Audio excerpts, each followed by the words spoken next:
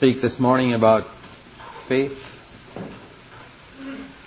in my own life. This is something that I couldn't understand for many years in the earlier part of my life and even at the earlier part of my Christian life. And I wanted to get an answer from the Word of God, because I saw this verse in Hebrews 11 and verse 6, which said, "Without faith it is impossible to please God, for he who comes to God must believe that He exists and that He is a rewarder of those who seek Him." So that verse taught me that whatever else I may do, however holy I may be, however loving, everything else, if I didn't have faith, I couldn't please God. That's something we need to think about seriously. Many of us are perhaps secretly congratulate ourselves that we're not living in sin, we're good, and we're kind and loving. But without faith, it is impossible to please God, whatever else you may have. I think I must have first asked Jesus to come into my heart when I was about 13. I don't know. I don't know the date I was born again. It's not important. It's good if you know it. Some people know it. But it's not the test of whether we are spiritually alive or not. I say that for the encouragement of those who are not sure of their date of their new birth. I say it's not by remembering your birthday that you determine whether you're alive or not. Well, if you remember your birthday, that's good. But if you don't, that still doesn't prove you're dead. We have lots and lots of people in our country who don't even know the year they were born, even physically. But I was not sure. I asked Jesus to come to my heart. Did He come? I don't know. At the next meeting, I'd say again, "Lord, come into my heart." And it wasn't just once or twice. Over the period of 6 years, I must have asked Jesus to come into my heart more than 100 times. And I was never sure. And I was like a plant tossed about in the wind. God had mercy on me. One day when I was around 19, I read this verse in John 6:37. "Him that cometh to me, I will never cast out." I saw there were two parts in that verse. One, what I had to do, which was very simple, come to Him. And the other was His part, to receive me, not to cast me out. And in that moment I saw what a terrible sin unbelief was. I was saying, I have done my part, but Lord, you have not done your part. That is unbelief. The Bible speaks of an evil heart of unbelief.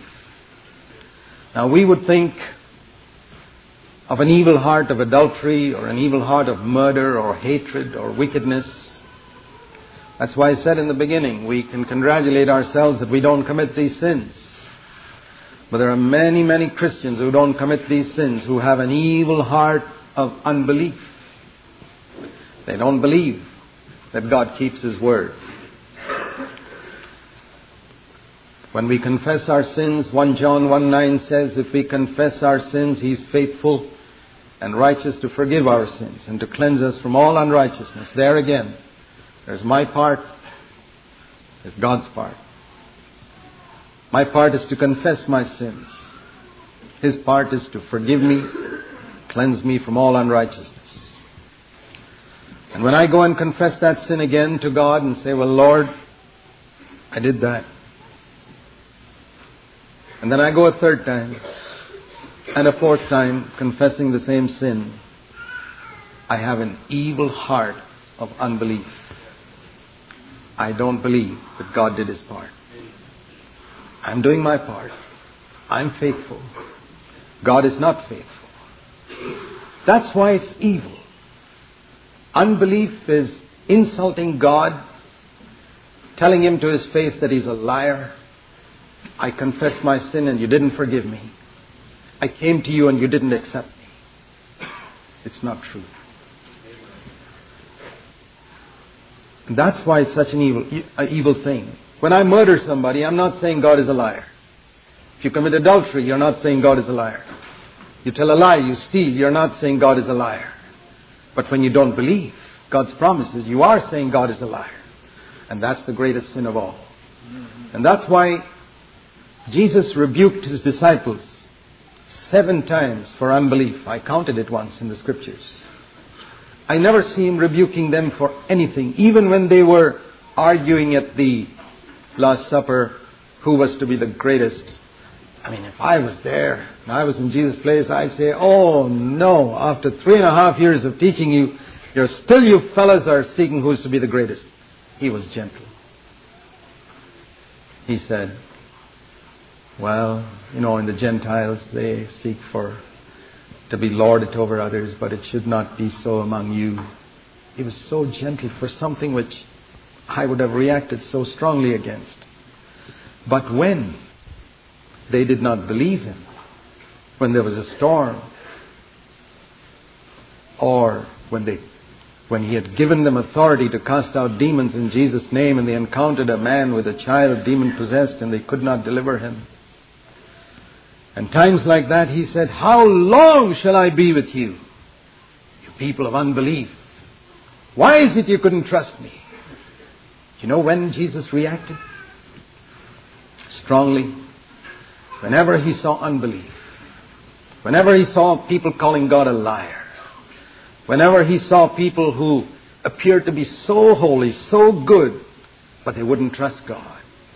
And there are lots of people sitting in Christian churches like that, congratulating themselves. They're so holy, they're so good, they don't steal, they don't do any harm to anyone. They're always very kind when they speak, but they don't trust God. Can you believe that Jesus is rebuking you for unbelief perhaps this morning? Well, I thank God that day when I read John 6:37, I was around 19 and a half, and I said, Lord, I have come to you so many times. Today I'm going to believe you've accepted me. And I dropped an anchor that day. Amen. And my ship has never drifted for 41 years. And if any of you are sitting here confused, particularly children growing up in godly homes, many of you have probably asked Jesus to come into your heart many times. I want you to drop an anchor today. If you've come to Jesus, He has not cast you out. There are no conditions. You are to come just as you are. That's the only way we can come. He doesn't ask us to improve ourselves before we come. That's right. Just as you are. And the worse you are, the quicker you need to come.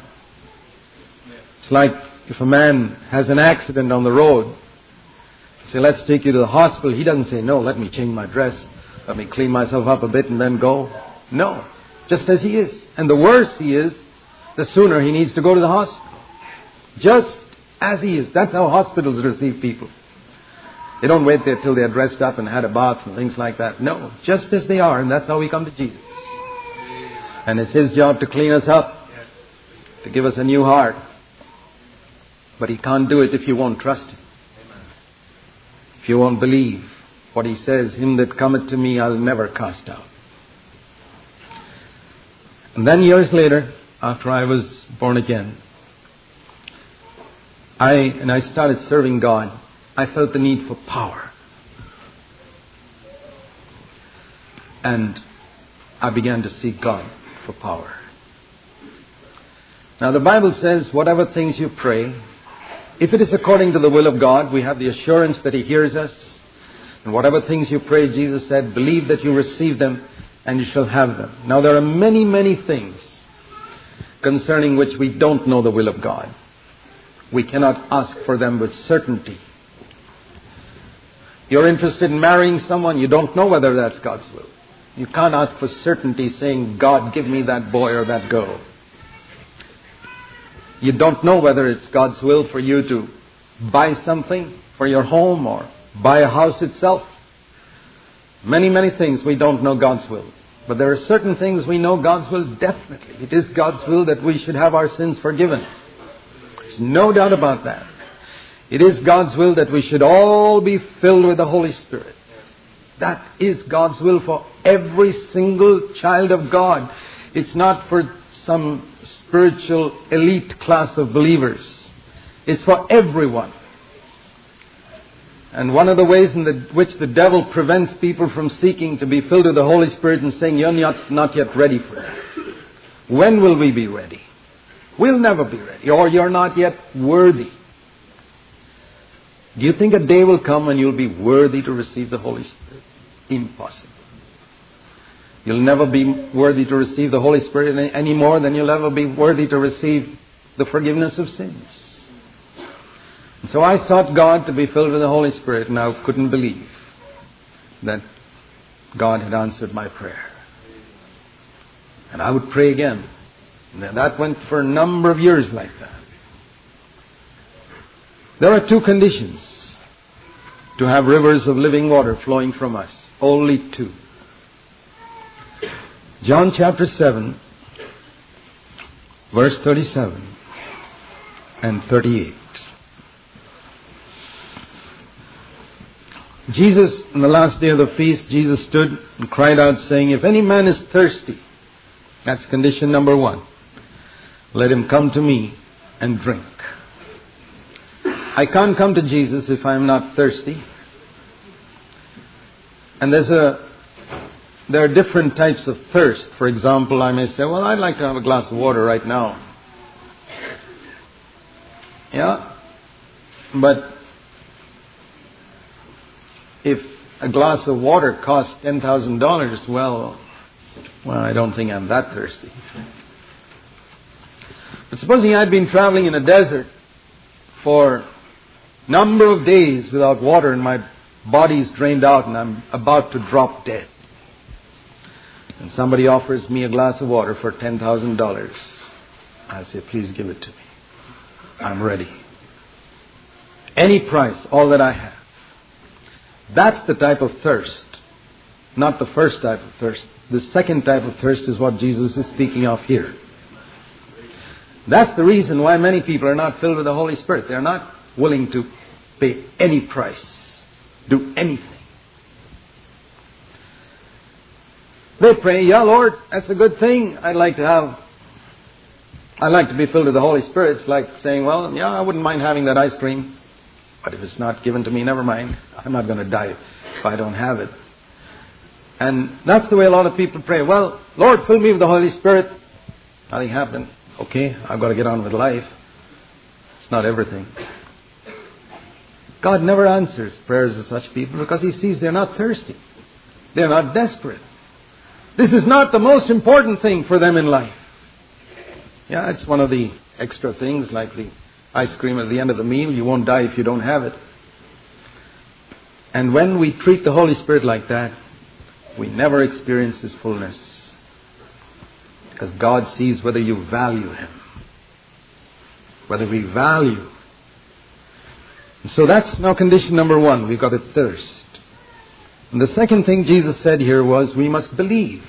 Again, faith. He who believes in me, verse 38. As the scripture has said, from his innermost being shall flow rivers of living water. In the Old Testament, they couldn't experience this from the innermost being. It says the Spirit of God, Judges 6:34, clothed Gideon. It was like a dress. You could take it off and put it on. It wasn't part of a person's being. David was anointed, but he said, take not thy Holy Spirit from me. It was a dress that could be taken off. It was on the outside, clothed with the Spirit. But now something new was going to happen in the new covenant. This Spirit that clothed people for years in the old covenant would now come inside. And from the innermost being would flow rivers of living water. And this he spoke of the Spirit, which those who believed in him were to receive. For the Spirit was not yet given in this way, because Jesus was not yet glorified. And then some years later, just like in my experience with you being born again, a time came when I came to the point where I could believe. And I said, Lord, I believe. You've heard my prayer all these years. I want to believe that you've granted my request. You've filled my heart with the Holy Spirit. And faith was born in my heart, and my life was never been the same thereafter. And it's continuous. There is no once-for-all experience that guarantees that we're going to walk with God forever. That's the big mistake a lot of Christians have made. We need to take up the cross daily. Luke 9:23. In Proverbs chapter 8 it says, blessed is the man who watches daily at my gates. We need to listen to the Word of God. Every word that God speaks to our heart every day. We need to be filled with the Spirit daily, continuously. So, therefore we need to have faith continuously. We are to live by faith. Just like we breathe continuously. One deep breath is not going to take care of me for the rest of my life. Well, it's good once in a while to have deep breathing exercises, but we still need to breathe regularly if we are to live.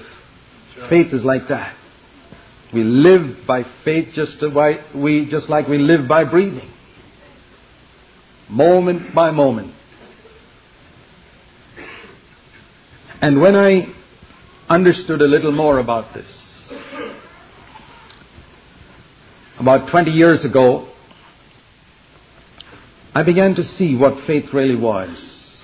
It was a confidence in God and a dependence on Him. Two things. A confidence. I can trust Him. I can trust Him with my whole life. It's like putting money in a bank. There are banks that are not very secure, and if you know that a bank's going to crash, you wouldn't put your money there. But if you have to put your money somewhere, you may put a little bit because you're not very sure whether that bank will survive. And you keep the rest with you. Lots of Christians give themselves to Jesus like that. They're not sure whether this bank will crash. Do you see the insult there is there? Why is it that so many Christians do not give everything they have, they are, their time, their energy, their money, their ambitions, their plans, everything to God and say, Lord, you tell me how to live. Tell me how to spend my money. Tell me what I must do with my life. Totally, everything is yours. Why is it the rich young ruler was not willing to give everything? He felt Jesus was a bank that might crash. Now, if I were to put it like that to you, you may say, well, I don't believe Jesus is like a bank that crashes. Do you really believe He's a bank that will last for eternity? Then why haven't you given everything to Him? Why haven't you put all your money at His feet? Have you done it? No one can be my disciple, Jesus said, who does not forsake all his possessions. I cannot possess anything if I want to be a disciple. Now, I'm not just giving a pep talk, my brothers and sisters. I believe this is the central thing in the Christian life. If you've missed this, you've missed everything. It's not a pep talk to just whip us up this morning to get us all stirred up and Go home and say, that was a good message.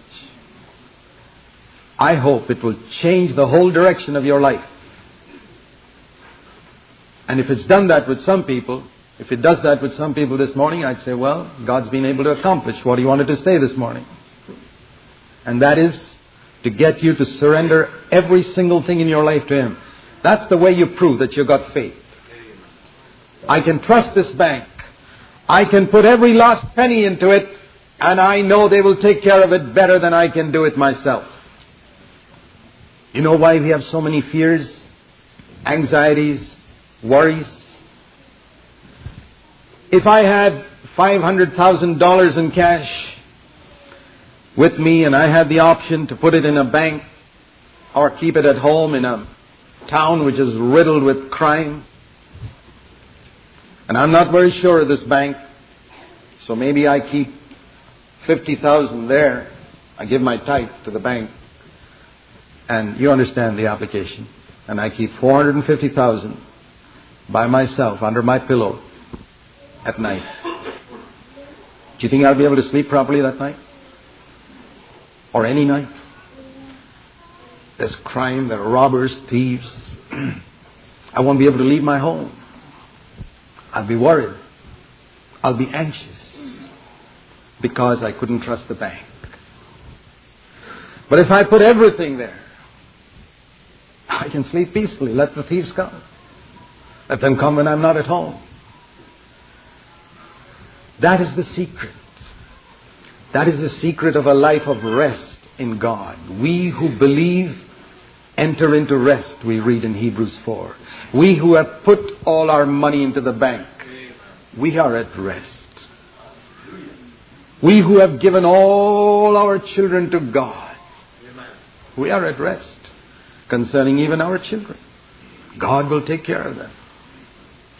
God will determine everything concerning them. When they are sick, when they are healthy, when things go wrong, when things go right, it doesn't matter. They are in the bank. That's what faith means. In fact, what a wonderful offer it is when the secure bank of heaven says, give everything to me, I'll take care of it. Why do you want to try and safeguard it yourself? When we think we can plan our life better than God can plan it, what does it mean? That means I don't have confidence in God. I don't believe that He can plan my life better than I can plan it myself. What fools we are. The unbelieving Christian is like that.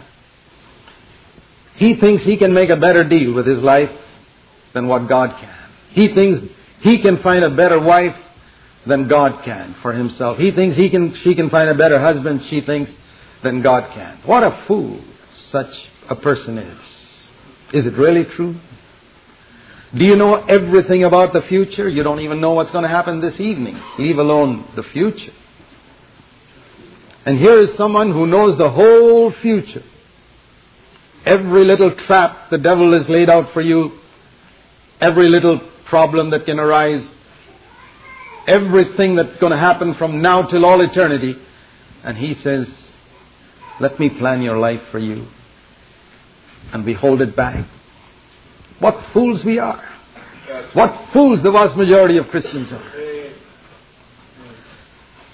You know, there are people who nowadays who invest people's money. Investment experts. And there are people who got a lot of money who don't know how to invest it in a way that will get good returns. They give it to these investment experts. And usually, if they're not very sure, they'll just give a little bit and see how much he makes out of that. But if they're confident, this man's done a good job for so many people, and he's trustworthy, they give everything. Now, can you give your whole future into God's hands like that? Can you put all your money in God's hands and say, Lord, you are the greatest investment expert I've ever known. And all the money I have, all my property and all my savings and all my money, I want to lay it all at your feet. Not 10%. That was old covenant. All that I have. Now I want you to tell me how to spend it. How much should I spend for my home? How much should I spend for my family? How much should I spend on so many things I need? He's not going to make us starve. He's not going to make us live in a slum. He knows. He's given us, the Bible says in 1 Timothy 6:17, He's given us richly all things to enjoy. God is not a spoilsport. God's given us many things to enjoy, but He will tell us to invest it in a wise way, in a way that will bring returns for all eternity. The best way we can use the money God has given us on earth. I want to say a word here. You know, the Bible says in 1 Timothy 6, we brought nothing into this world and we can take nothing out. Therefore, that's why everything belongs to God. There is a verse in 1 Corinthians 10:26 which says, the earth is the Lord's and the fullness thereof. And the fullness thereof means everything that the earth contains. Sometimes we don't understand that clearly. The earth is the Lord's and everything in it. That means all the gold and silver in the world is the Lord's. All the money is the Lord's. It's not mine. When I came into the world, I brought nothing. When I would go out, can't take anything out. You know, that's why the Lord doesn't allow us to take anything out when we leave this world, because we brought nothing in when we came in. It's like if we go with our little children to somebody's house, and those people in that house are kind enough to let my little boy play with all their toy cars and other toys over there. And if one of my boys, as they're going out, puts a few of those toys in his pocket, well, if I'm a good father, we go out of the door, we'll check up the pockets before we leave. And I say, well, son, when we came to this house, we didn't bring anything in our pockets. And when we leave, we've got to leave with empty pockets. These folks allowed us to play with these things while we were here, but now we've got to leave them behind. That's exactly what God says when every man dies. When you came into this earth, your pockets were empty, you didn't have a thing. You didn't have a stitch of clothing on you. And now you're leaving, you've got to leave everything behind. What you can take with you, though, is your character.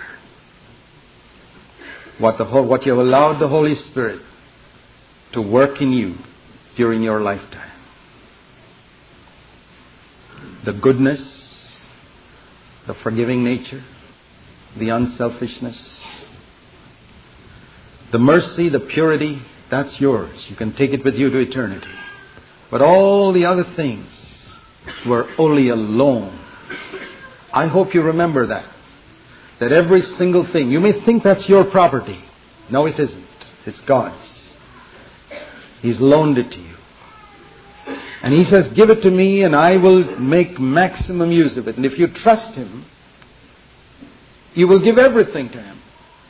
Everything. Lord, my time, my energy, my money,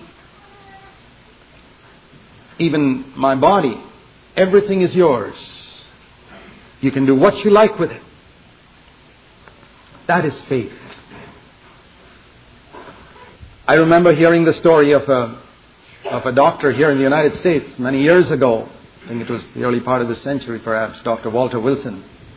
He was once in a meeting where he heard someone speaking about being filled with the Holy Spirit from Romans 12 verse 1. Now that's not the usual verse people take when they talk about being filled with the Holy Spirit. Because Romans 12 verse 1 speaks about present your bodies a living sacrifice to God, which is your reasonable service or spiritual service of worship. And the preacher said in that meeting that who is it who wants your body? Not God the Father, He's in heaven. Not God the Son, He already has a body.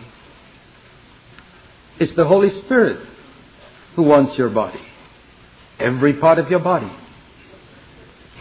The Holy Spirit's in the world and He's looking for people's bodies. So give your body to Him.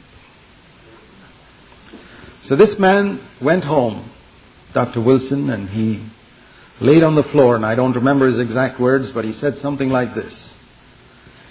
He said, Lord, I'm going to take you seriously. He was already a born-again Christian.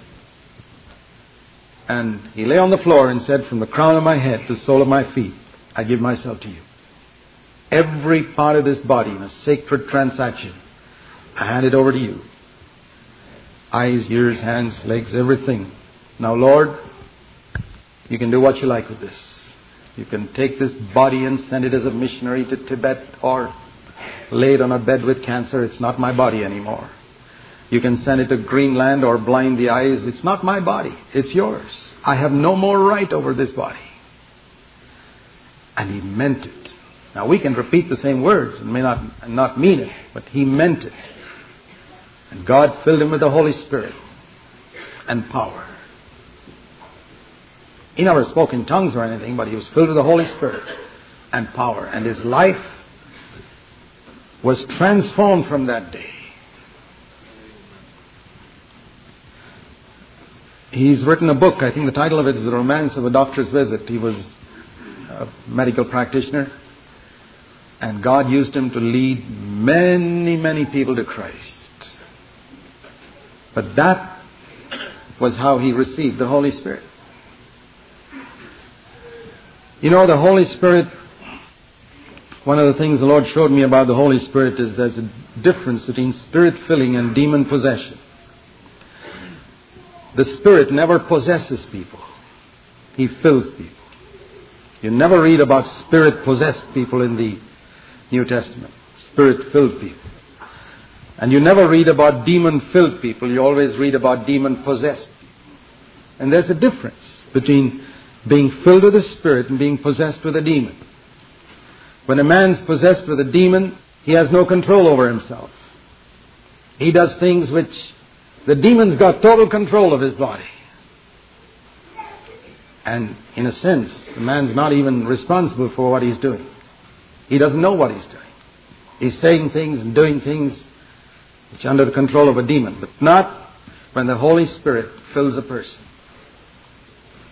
The fruit of the Spirit is self-control. And you have more control over yourself when you're filled with the Spirit than you had before you were filled with the Spirit. And that's the test I give to people. I say, well, whatever experience you had, if you found you couldn't control yourself, that probably wasn't the Holy Spirit. That's right. There are people who say, well, I began to blabber something I couldn't stop. Well, that was certainly not the Holy Spirit. Because if it was the Spirit, you could stop. You see, every gift of the Spirit is something over which we have control. The Spirit of God fills me and I begin to teach the Word of God. I don't say, well, I don't know when I'm going to stop. I don't know. Maybe 3 o'clock this afternoon or 6 o'clock tomorrow morning. I can't stop. It's not like that. The Spirit of the prophets is subject to the prophets. That's right. And I can stop when it's time to stop. It's not beyond my control. The fruit of the Spirit is self-control. And a Spirit-filled person will be the person who has maximum control over his tongue, control over his temper, control over his eyes, control over what he does with his hands and every part of his body. But provided you've given your body to him. If you haven't given it, he won't control it. Holy Spirit's a gentleman. He's gracious. He says, I stand at the door and knock. If you open that area of your life to me, I'll take it. And a lot of Christians are like people who allowed Jesus to come into one part of their life. Our home is like our heart is like a 1,000-room house. Have you seen these hotels at night? These huge hotels, many. And you know the rooms that are occupied at night. They've got lights. And a lot of other rooms are empty. When we can look at our home, our heart like that, with 1,000 rooms, and you ask Jesus to come into your heart, and He's come into one room, that's all you allowed Him to come into. Has He come in? Yes, He has.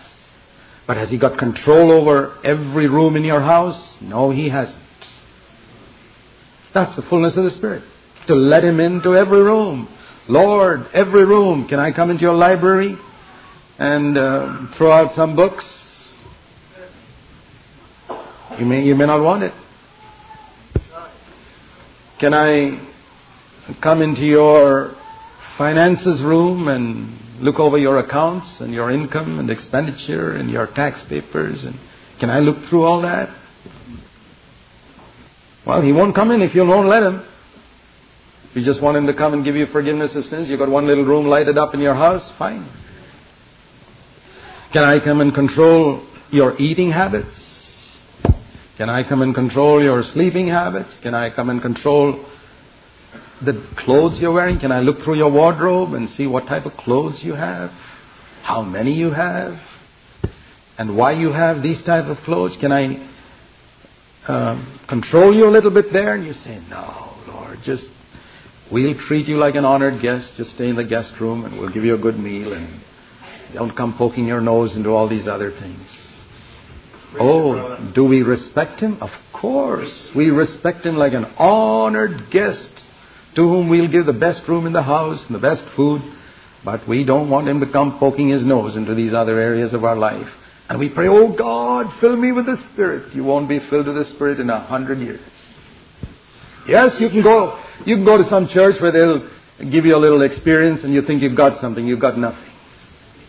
Don't be fooled by all that.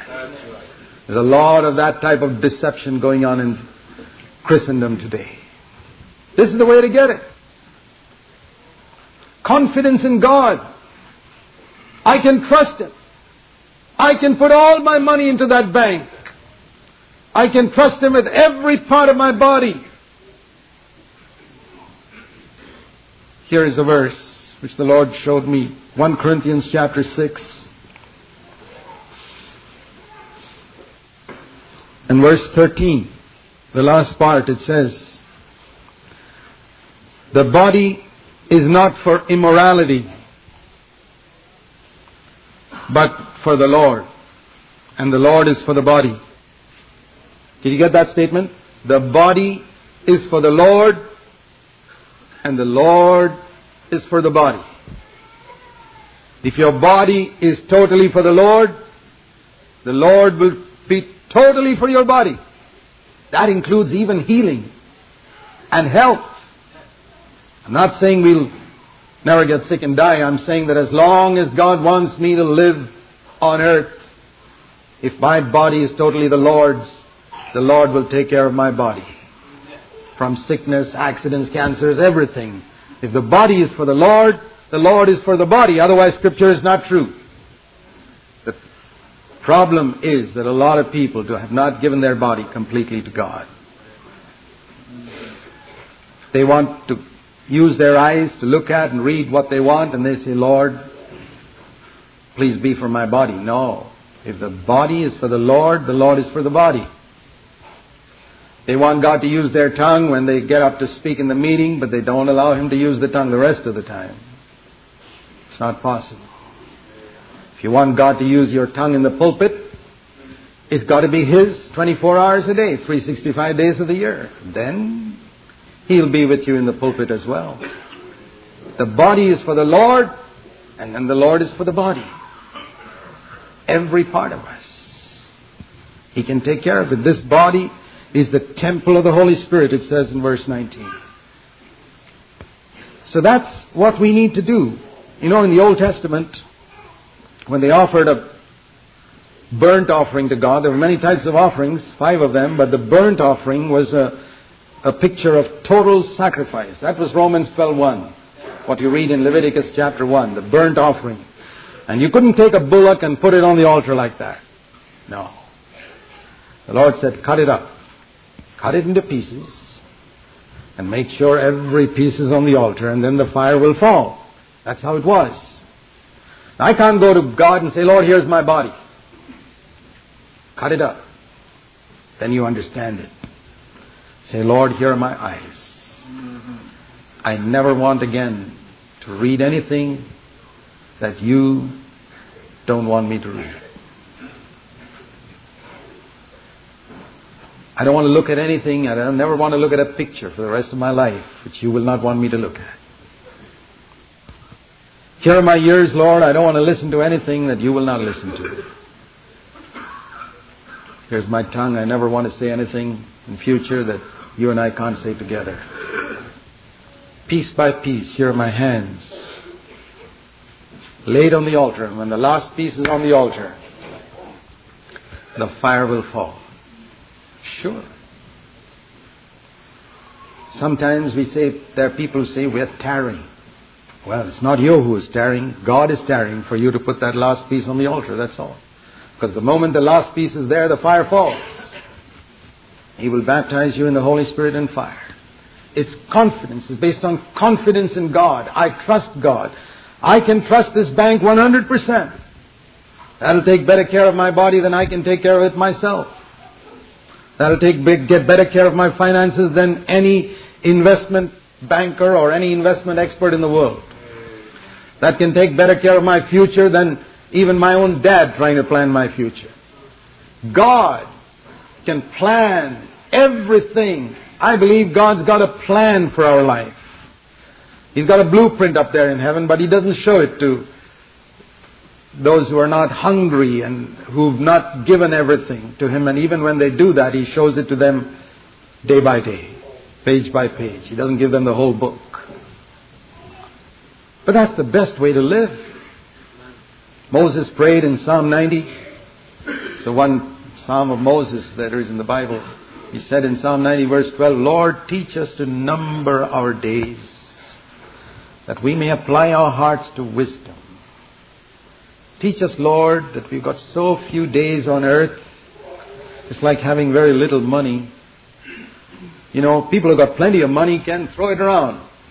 But people who got very little money, and I've seen lots of people in India like that, and in the church we have to teach them how to live within that income. And then we teach them, cut out this, cut out this, cut out this, and you can live without debt. So teach us to number our days means the man recognizes, Lord, I'm not a rich man. I've got maybe 70 years, 80 years. That's it. Very little. I'm a poor man. I've just got few days on this earth.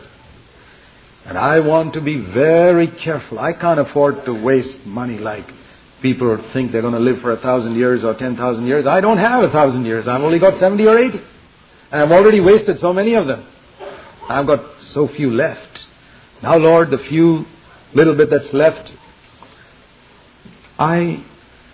teach me to apply my heart to wisdom. There are many things I can do with these few days, but there are only few things that will count for eternity. Help me to invest my life in a good way. And I don't know, Lord. There are a lot of things I may do which I may think are good. I may discover 10 years later it was an absolute waste of time. And I can't afford this trial and error method. It's too late in life to try this trial and error method, to go for some new experience somebody's talking about there and some other church is talking about some other experience there. I don't have time to waste with these trial and error methods. Lord, I want you to plan my life. Every detail. I give you my word. You tell me to do it and I'll do it. Tell me to stay, I'll stay. Tell me to go, I'll go. I have no choice. In any part of the world, I'm ready to go. At any time. My life is yours. My future is yours. My time is yours. My energy is yours. My money is yours. My family is yours. I put my hand to the plow and I'm not going to look back. Amen. And even if there are tears in my eyes and there's blood on that plow, I'm not going to look back. That's what God's looking for. God like that. It's a beautiful verse the Lord showed me once in John chapter 17. The secret of Jesus' life. I believe this is the reason why Jesus lived such a fulfilled life on earth. The most wonderful life that anyone could ever live. He wasn't rich. He didn't have a big house to live in. He was one of the poorest people in Palestine.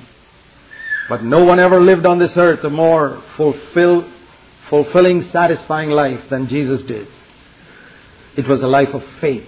That means a life of total confidence in His Father. Total. Without any hesitation or reservation. John 17 verse 10.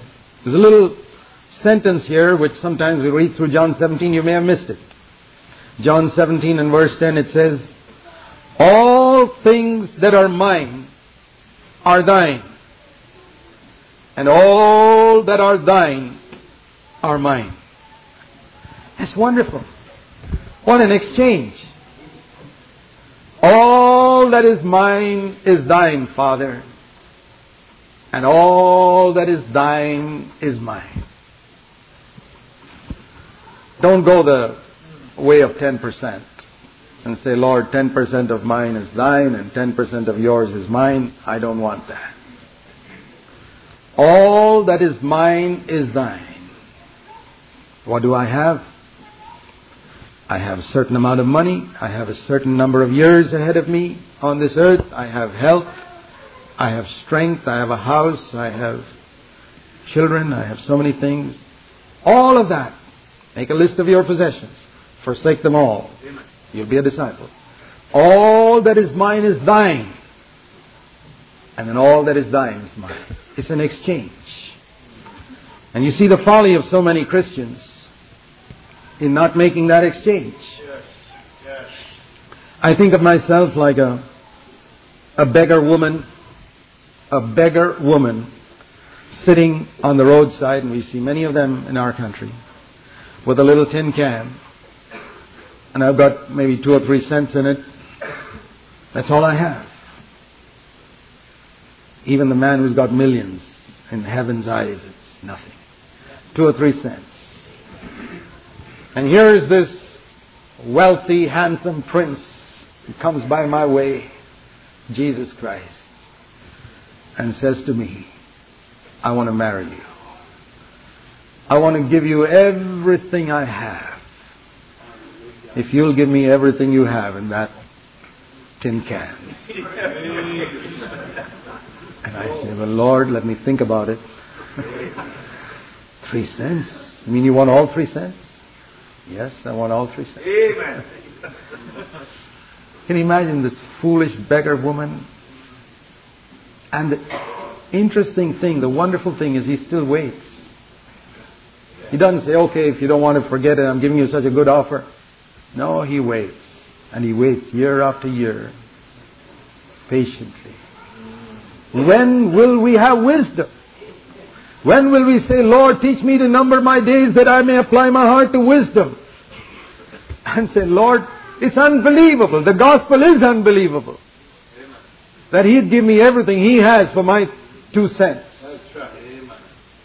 And what fools we are to say, I want to pray about it. I want to think about it. You have confidence, you don't have faith. You can be a very good person, a very kind person, a very helpful person, and not pleasing to God, because without faith it is impossible to please God. If you don't have confidence in Him. If you have confidence, you'll say, all that is mine is thine. And He will say, He'll always do His part. All that is His will be mine. Every blessing in the heavenly places will be mine. The Lord's asking me to give the little things that He gave me in any case back to Him. He's just testing me, that's all. He doesn't want it. He owns the heaven and earth. What does He want with my petty millions? My body, He's got hundreds of bodies. But He still asks for me because He wants to make my life so rich and so useful and so fruitful, so that when I stand in eternity at the judgment seat of Christ, I'll have no regret because I have total confidence in God.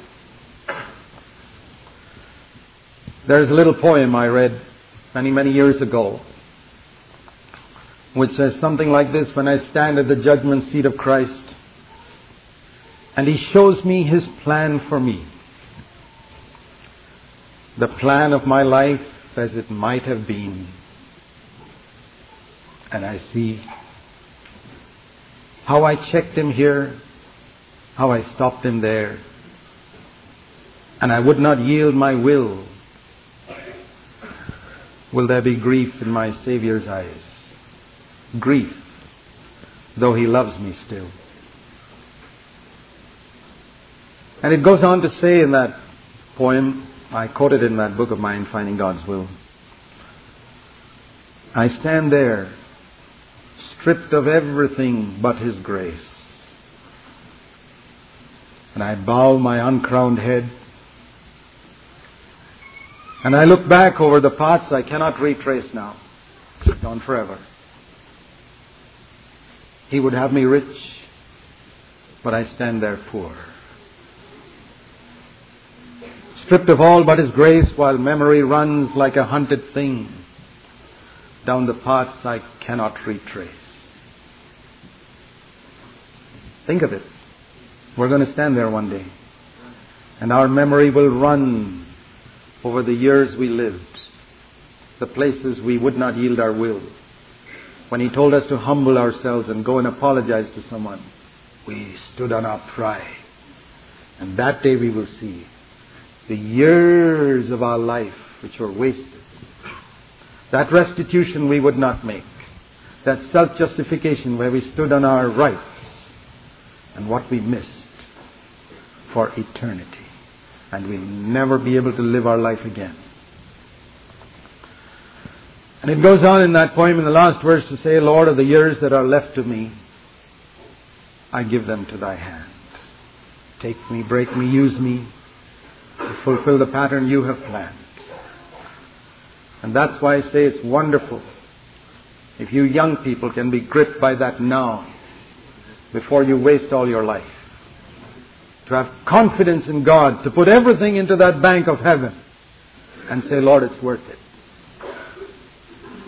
I'm so thankful as I look back over 40 years of my life, as far as I can remember, from the time I gave my life totally to Jesus, I never sought for money. I said, Lord, I want Your will because I know Your will is the best. I want to do Your will. Many times I've made mistakes, I've blundered, I've slipped up. But when I knew something was God's will, I'd say, I don't care how many people misunderstand me. I don't care how many churches throw me out. I'm going to stand for Your will. And I've never regretted it till today. I want to say to you, I want to recommend that path to you. I'm not saying that after 1 or 2 years. I'm saying that after 41 years. That's the best way to live. The Apostle John, at the age of 95, after having walked with God for 65 years, writes these words in 1 John chapter 5 and verse 3. His commandments are not a burden. Think of that testimony from a man who's walked with God for 65 years, saying, none of God's commands are a burden. I was so happy to keep all of them. The devil's always been going around saying to people, well, it's a burden to obey God, it's a burden to obey God, it's a burden. Oh, you can't keep all the commandments, that's a burden. And then Jesus lived on earth and proved that the devil was a liar. That it was not a burden to obey God. It was a burden not to obey God. Come to me, all you who are burdened and heavy laden. He said, my yoke is easy, my burden is light. And throughout these 2,000 years, God has wanted living testimonies in all parts of the world who will prove to the world and to the principalities that God's commands are not a burden. That His commands are the best for us. That God can find people on earth who will give everything to Him so that He can give everything of His to them. Total confidence in God. That is faith. But it's more than that. Faith, I also said, is dependence upon God. See, I have confidence in God. This is the thing God showed me about 20 years ago, and I've written it in a book called Secrets of Victory. Faith is the leaning of the whole human personality upon God in absolute confidence. And just what I said just now. And His perfect wisdom, He can plan my life better than anyone on earth can. His perfect love, He loves me so completely, totally. I don't have to doubt Him. I can leave everything in this bank. And His almighty power. God's power is so sovereign. It controls all the events of my life. All the people who got to deal with me, they're all controlled by God. You know, I could never think of living a life of victory if it were not that God's almighty power promises me that He will never allow me to be tempted beyond my ability. There's a wonderful promise like that in 1 Corinthians 10:13. So if the devil is planning a massive temptation for me, God tests it out first. Is he able to bear it? Not yet. So he filters it. Won't come to me. Amen. And the temptations I faced last year, if they had come to me 25 years earlier, I may have fallen. It was too much for me. It's like you wouldn't allow a little child to carry a heavy suitcase. If we are traveling and we've got many pieces of luggage, we distribute the luggage according to the ability of each child. So that little child can carry a small little bag perhaps, and the older one can carry something heavier. The older one's still heavier, and the strongest one can carry the heaviest suitcase. That's how God is. He will never allow us to be tempted beyond our ability. That's what it says in 1 Corinthians 10:13. But in every temptation, He will make a way of escape for me. Either that is true or it's not true. If those of you are not familiar with that verse, I encourage you to turn to 1 Corinthians chapter 10, verse 13. It says in the middle of that verse, God is faithful, and there it specifically says, God is faithful to ensure this, that you will never be tempted beyond your ability. But with every temptation, He will provide a way of escape. That means every temptation can be overcome. I don't have to be trapped there. Temptation is like a mouse trap, which the devil's got for me. There's a bait there, and like a foolish mouse I go in, and I bite the bait and I get trapped. But there's a way of escape. I don't have to fall in that temptation. I don't have to be trapped. The Holy Spirit will warn me. When I am to turn to the left or the right, say, turn away from there. There's a temptation there. If you're sensitive to listen to the voice of the Spirit, there's a way of escape in every single temptation. Otherwise, God is not faithful. It says your God is faithful. And that's why we can boldly proclaim that sin will not have dominion over us. Because we are under grace. Because God's almighty power will ensure that it doesn't go beyond my ability to bear. Sometimes people say, well, if we follow these Christian principles and we always turn the other cheek and never retaliate and never take revenge and never sue the fellow who's trying to sue me, people will take advantage of you, they say. People will just treat you like a doormat. That's true if God is not almighty. I agree fully. I'd be scared to obey those commandments if my God were so small that He couldn't control those people. But if my God is almighty, what do I have to worry? I faced some tremendous pressures from people who hated me and wanted to harm me in many ways, and I'll give you my testimony. In 60 years, nobody's ever succeeded in harming me. All things work together for my good, for my very best, because I have a big God. Sometimes I sit outside and look at the stars, and I think, boy, what a huge universe. Massive stars. I read in a science book once that there's one star which is so big, listen carefully, which is so big that the entire solar system, that means the sun, moon, and star, earth and the planets, can all rotate inside it if it were hollow at the correct distances. You know how big the solar system is, millions of miles.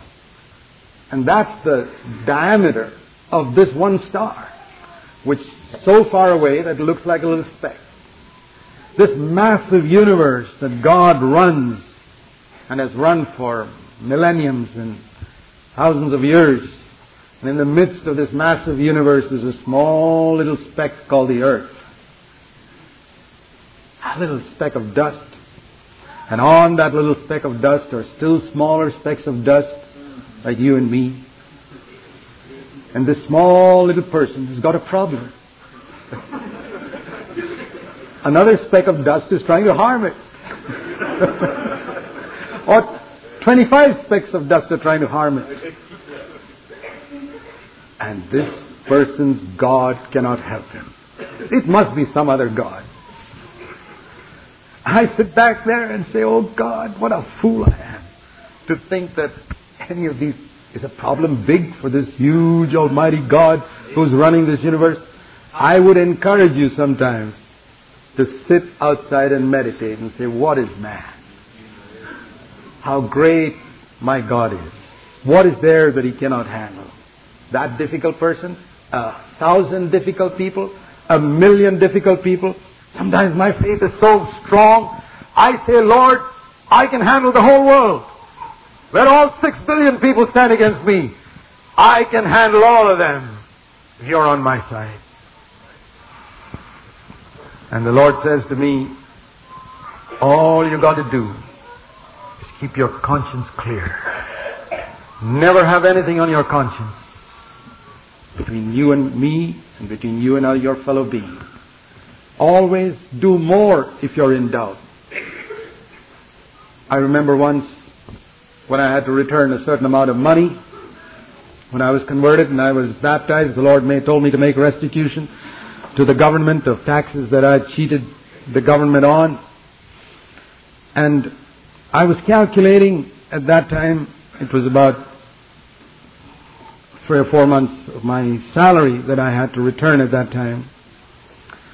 And I was thinking, now, how much is it, Lord? I'm trying to calculate all the taxes I owe back, and I'm not sure whether it's 1,000 rupees or 1,200 rupees. I wasn't sure. Is it 1,000 rupees I have to pay back or 1,200 rupees? And now, you know how human nature is.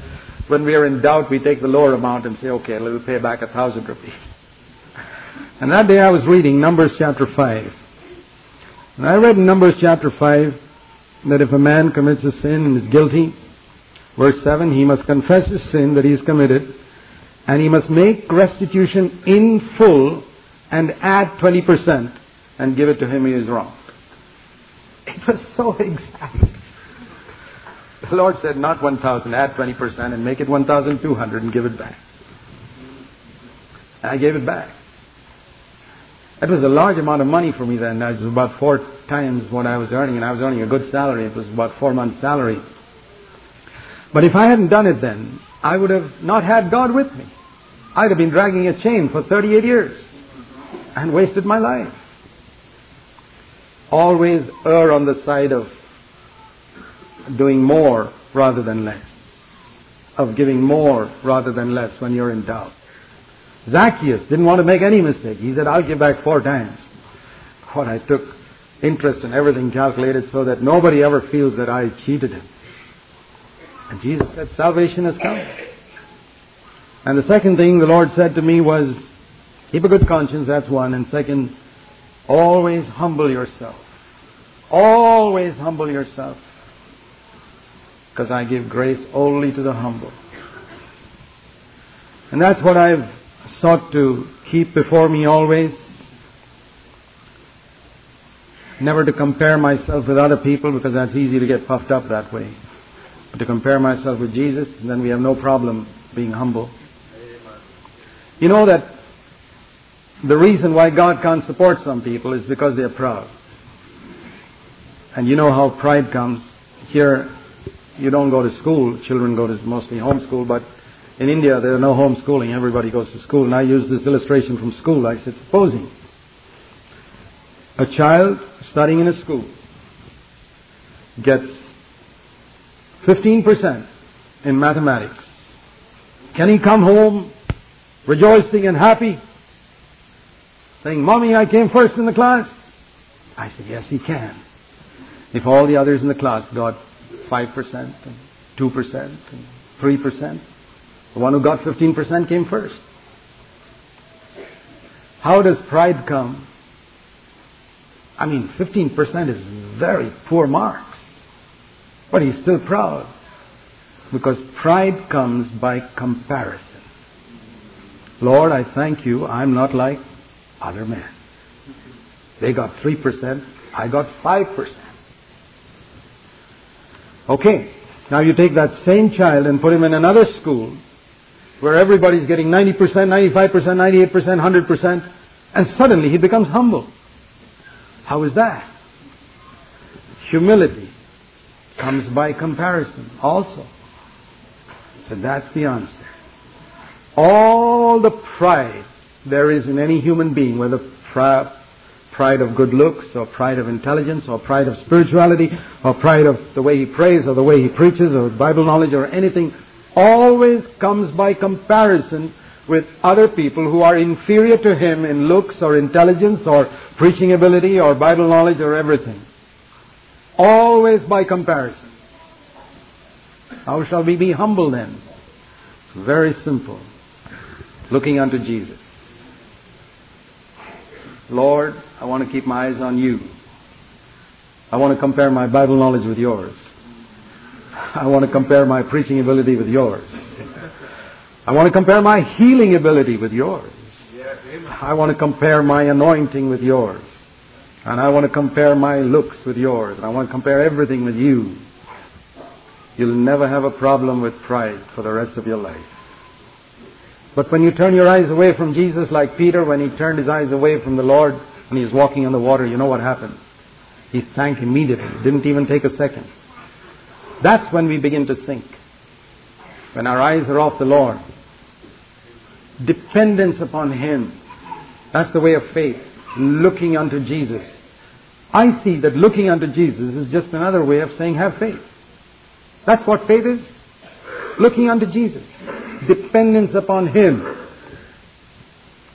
I mean, absolute confidence in His wisdom, His perfect love, His almighty power that controls the people who come into my life, that controls the circumstances of my life, and makes everything work together for my good. That is God's will. For that's the way He wants us to live. I think of 2 miracles. In fact, all the miracles that Jesus did teach this principle, but I just want to point out 2 in John's Gospel. The first and the last. In John chapter 2, it says, there was no wine at this feast. I mean, they ran out of wine.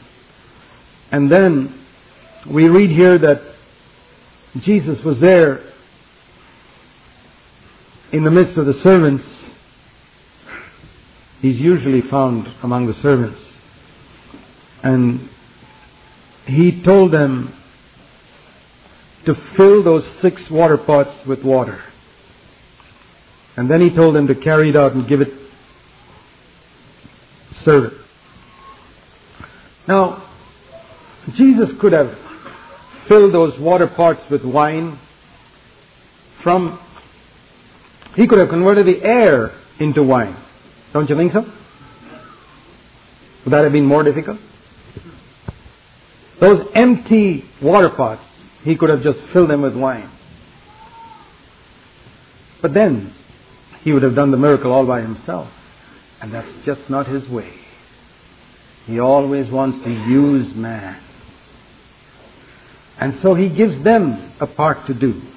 He says, you fill the water pots with water, I'll turn it into wine. You do the easy part, and I'll do the difficult part. That's God's way. And they do the easy part, and He turns it into wine, and they go out serving, and those people don't know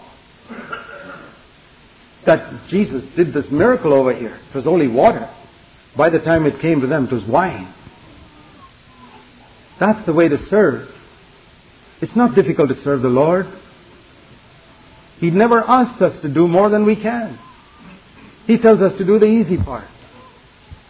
Many times, I cannot think the number of times in my life when I've got up to speak and I said, Lord, it's holy water. But by the time people get it, it's wine. It's wine. And they don't know that I didn't produce it. They don't know that I just went with a little water to Jesus and He turned it into wine and gave it to people. It says here They did not know where it came from. Verse 9. But the servants knew, and I know, even if you don't. It's so easy to serve the Lord if you have faith. But if you don't have faith, the servants say, well, what's use filling it with water? What the folks need here is not water, they need wine. If they'd gone on to that argument, nothing would have happened. When we don't have faith, when we can't say, Lord, I trust you. It was the same in the feeding of the 5,000. Don't you think Jesus could have produced loaves from nothing? Don't you think he could have produced fish from nothing? But no. He takes that little boy's lunch packet and says, give it to me, son. And let's you and I do a miracle here. And he multiplies the loaves. That's all we got to do. We have only so little, and we give it to Jesus, and he can feed multitudes. Yes. Rivers of living water. And I can imagine that little boy went home that day and said, Mommy, I and Jesus fed 5,000 people today. Notice the order. I and Jesus fed 5,000 people today. That's the way human beings are.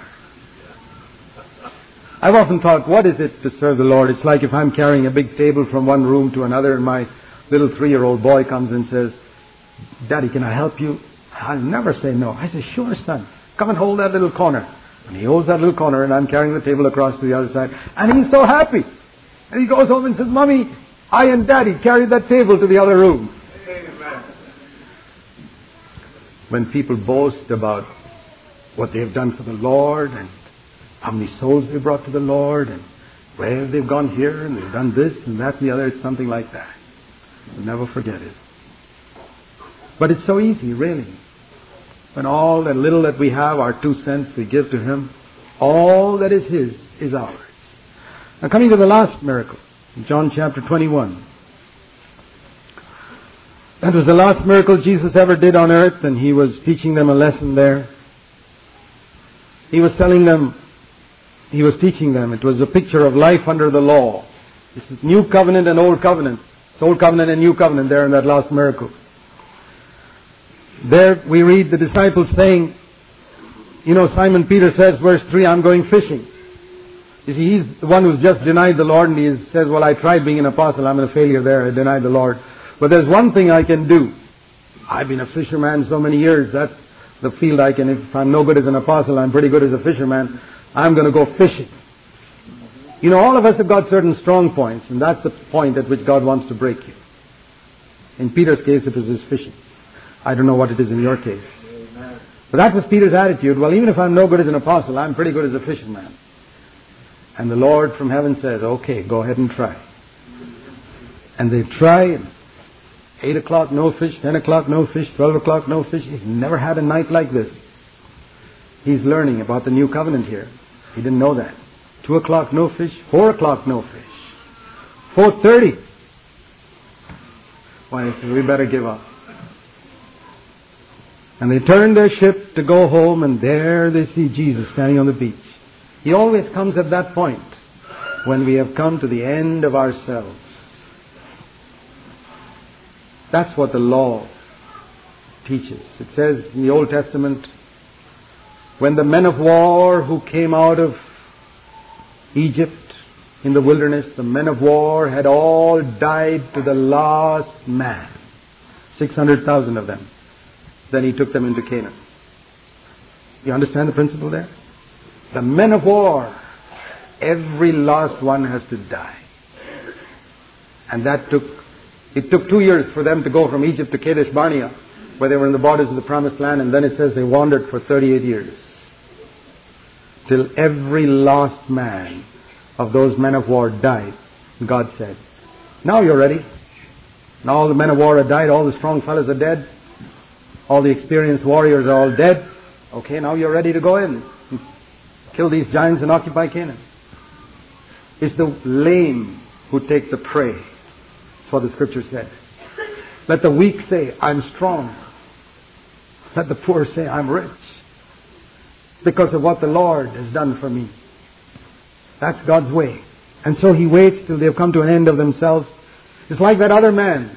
In the pool of Bethesda we read There was another man lying there. You know for how long? Anyone knows?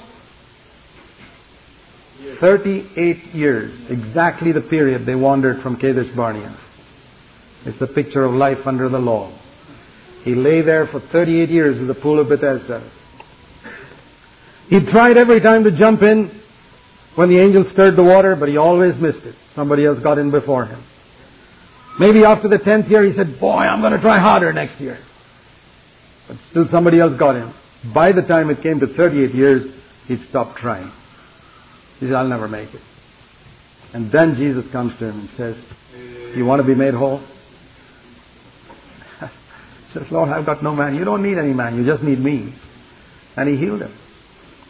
What is the message in all these things? You have to come to that 0 point, to the end of yourself, where your confidence in your own ability is gone, where your dependence on your own strength is gone. Abraham, Sarah probably couldn't produce a son, but Abraham could. And so he did. Ishmael caused problems for God's people for 4,000 years, right up until today. Amen. And then a day came, I think, when even Abraham's ability was gone. Then God said, okay, now I'll give you a son. When Abraham was 86, Ishmael was born. At that time it was difficult for him to get a son through Sarah. By the time he was 100, it was impossible. And then it was done. There are 3 stages in God's work. Difficult, impossible, done. So if you're in the difficult stage, you've got to wait a little longer. Till you realize this is impossible. Then it'll be done. Till you realize you cannot get into the pool, even if you try for another 10 years. And then the Lord says, do you want to be made whole? Do you want to live a life of victory?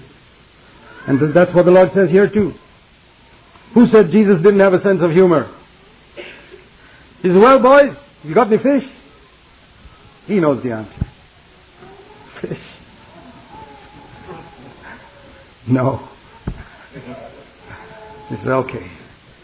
Cast your net on the right side. He doesn't say, just wait, I'll do a miracle, I'll make the fish all jump into the boat. You've got to do your part. Who said man doesn't have any part? If sanctification was all God's part, you know all of us would be perfect. Why are we not perfect? If it was all God's part, it certainly can't be all God's part, then we'd have to blame God for all our unsanctified lives and behavior. It's not all God's part. We have to do a little part. We have to give our 5 loaves and 2 fish. We have to fill the empty water pots with water. We have to cast the net on the right side. We've got to do something. It's very little. The miracle is His, but we've got to do something. We've got to take up the cross. He's not going to put it on our shoulders like the Roman soldiers do, putting it on Simon of Cyrene's shoulder. He never forces a cross on anyone. Roman soldiers do that. He says, if any man will, let him take up the cross. That's God's will. We've got to do our little part. It's so little. It's like that little child of mine holding the corner of the table. And we're co-workers with Jesus. What an honor. I just held a little corner of the table and He calls me a co-worker, a partner. It's unbelievable. I give my little 2 cents and He says, you and I are partners from now on. He with his millions and I with my 2 cents. I can't understand how anybody won't be a wholehearted Christian. I can't understand how foolish believers are. I mean, I can understand why the unbelievers are foolish. Their eyes are blinded. But what about believers who say their eyes are open to see Jesus? You haven't seen Him. You haven't seen Him. You haven't seen how wonderful He is. You haven't seen how loving He is. You haven't seen how wise He is. You haven't seen how almighty He is. I want to say this, my brothers and sisters. Have you come to the end of yourself? Have you come to the place where you say, Lord, I tried for victory, and I failed? Don't think that was a wasted time. That was also part of your education, to teach you that you cannot make it. That human strength cannot make it. You know, if God gave me victory over, let's say, anger, very quickly, what would happen? I would be proud. It would be like God pulling me out of a 10-foot pit called anger and my falling into a 100-foot pit called spiritual pride. Is that victory? That's not victory at all. The most difficult thing for God is to give a man victory and keep him humble at the end of it. And in order to accomplish that, God allows us to be like these people who went catching fish. We try and we try and we fail. Why didn't Jesus come at 6:30 the previous evening? Why did He wait till 4:30 the next morning? Was it because He thought they may make it? No, He knew right in the beginning they wouldn't make it. But they had to learn a lesson, and you have to learn a lesson too, and I have to learn it too. We have to try and fail and try and fail. That's what the Lord taught the Israelites for 1,500 years. They tried and they failed and they tried and they failed. Said, okay, in the fullness of time God sent His Son. Yes. In the fullness of time God sent His Son there to the seashore to fill their boats with fish, and in the fullness of time He will come to you as well. When? What is that fullness of time? When you come to the end of yourself. Amen. This is not a pep talk. This is not theory. It really works. Amen. It's true. But I have to come to the end of myself. That's when I experience the power of His Holy Spirit. When I'm weak, then I'm strong. But I have to become weak first. My strong point, you may say, well, I can't do this, but I can do this. God says, okay, go and try. I can't be an apostle, but I can fish. Okay, go ahead and try. He'll make us fail. If He loves you, He'll make you fail and fail and fail and fail till you come to the end of yourself, and then He'll fill your boat with fish. That's God's way, brothers and sisters. He's on your side. I want to say one last thing. God is always on your side against Satan. Please remember that. No matter how deep you have sunk into sin, no matter how much you have backslidden as a believer, God is on your side against Satan. Even if you have sinned, you've been disobedient, you've been rebellious, if there's somebody here like that, I want to say to you, God is still on your side against Satan. He wants to help you through. Think of this. Supposing your 12-year-old boy is a very, very naughty, rebellious, stubborn, naughty boy who's been disobedient all his life, and one day he's been especially disobedient, and he won't listen to you, and he bangs the door and goes out of the house. And then a little later, in the yard, you hear him screaming, and you go out and you see him standing there with his back against a tree, and a cobra, one of the most poisonous snakes, standing with his hood up, ready to sting him. What will you as a mother say? Go and sting him. Sting him. He deserves it. He's been rebellious. He's been stubborn. Sting him to death. Which mother will say that? Anybody here? Which father will say that? Do you think God is worse than you? You've been stubborn. You've been rebellious. You've disobeyed Him all your life. You banged the door on God and gone out, and now you're in trouble.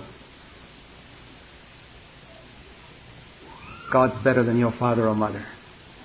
That mother will take a stick and kill that snake and bring you back in. And that's what God wants to do. He's always on your side against Satan. And He'll try till the day you die to bring you to this glorious life of faith. But you have to do your little part. You have to say, Lord, I trust You. You're the best bank I can put everything I have in, and I want to do it this morning. Will you say it? Let's pray.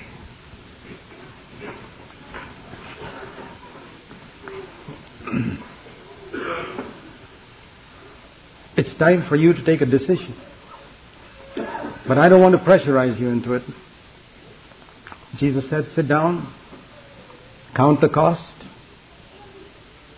and if you still value your 2 cents, keep it. But if you think this is the most fantastic exchange program you've ever heard in your whole life, say, Lord, what a fool I have been. So many years of my life wasted when they could have been years of rich, fruitful service to other people, which I could have spent building the church, glorifying God. Here, Lord, take every part of me, from head to foot, my eyes, my ears, my tongue, my hands, my feet, my passions, my future ambitions, my money, my property. It's all for your kingdom. Nothing for me. It wasn't mine to begin with. You gave it to me as a loan. I thought it was mine like a fool. I realize today it's all a loan. My body is a loan from you. I give it back to you, Lord. All that I have and all that I am, this moment in a sacred transaction, I lay it on the altar. Send the fire, Lord. Consume it. Burn it up. Send the fire of heaven upon my life. Fill me with the Holy Spirit. Baptize me in fire. And keep me glowing till the end of my days. Keep my vision on the things that are unseen, that are eternal, that I might live for that all my days. Lord, in this simple act of surrender, I give myself to you and I believe the transaction's done. As I have sincerely offered myself to you, I believe you have done your part. I have confidence in you. I want to live the rest of my life leaning upon you, looking at you, not looking at others, looking at you, walking in your footsteps. Help me, Lord. Lord, answer the prayer of those who are sincerely crying out to you this morning. You see hearts, you see longing hearts, thirsty hearts who would be willing to pay anything for the living water. Please fill with your Holy Spirit. Answer by fire from heaven, without emotion perhaps, but with a deep work inside the heart. With or without emotion, we leave it to you, Lord. But do a deep work, setting people on fire today. We ask in Jesus' name. Amen.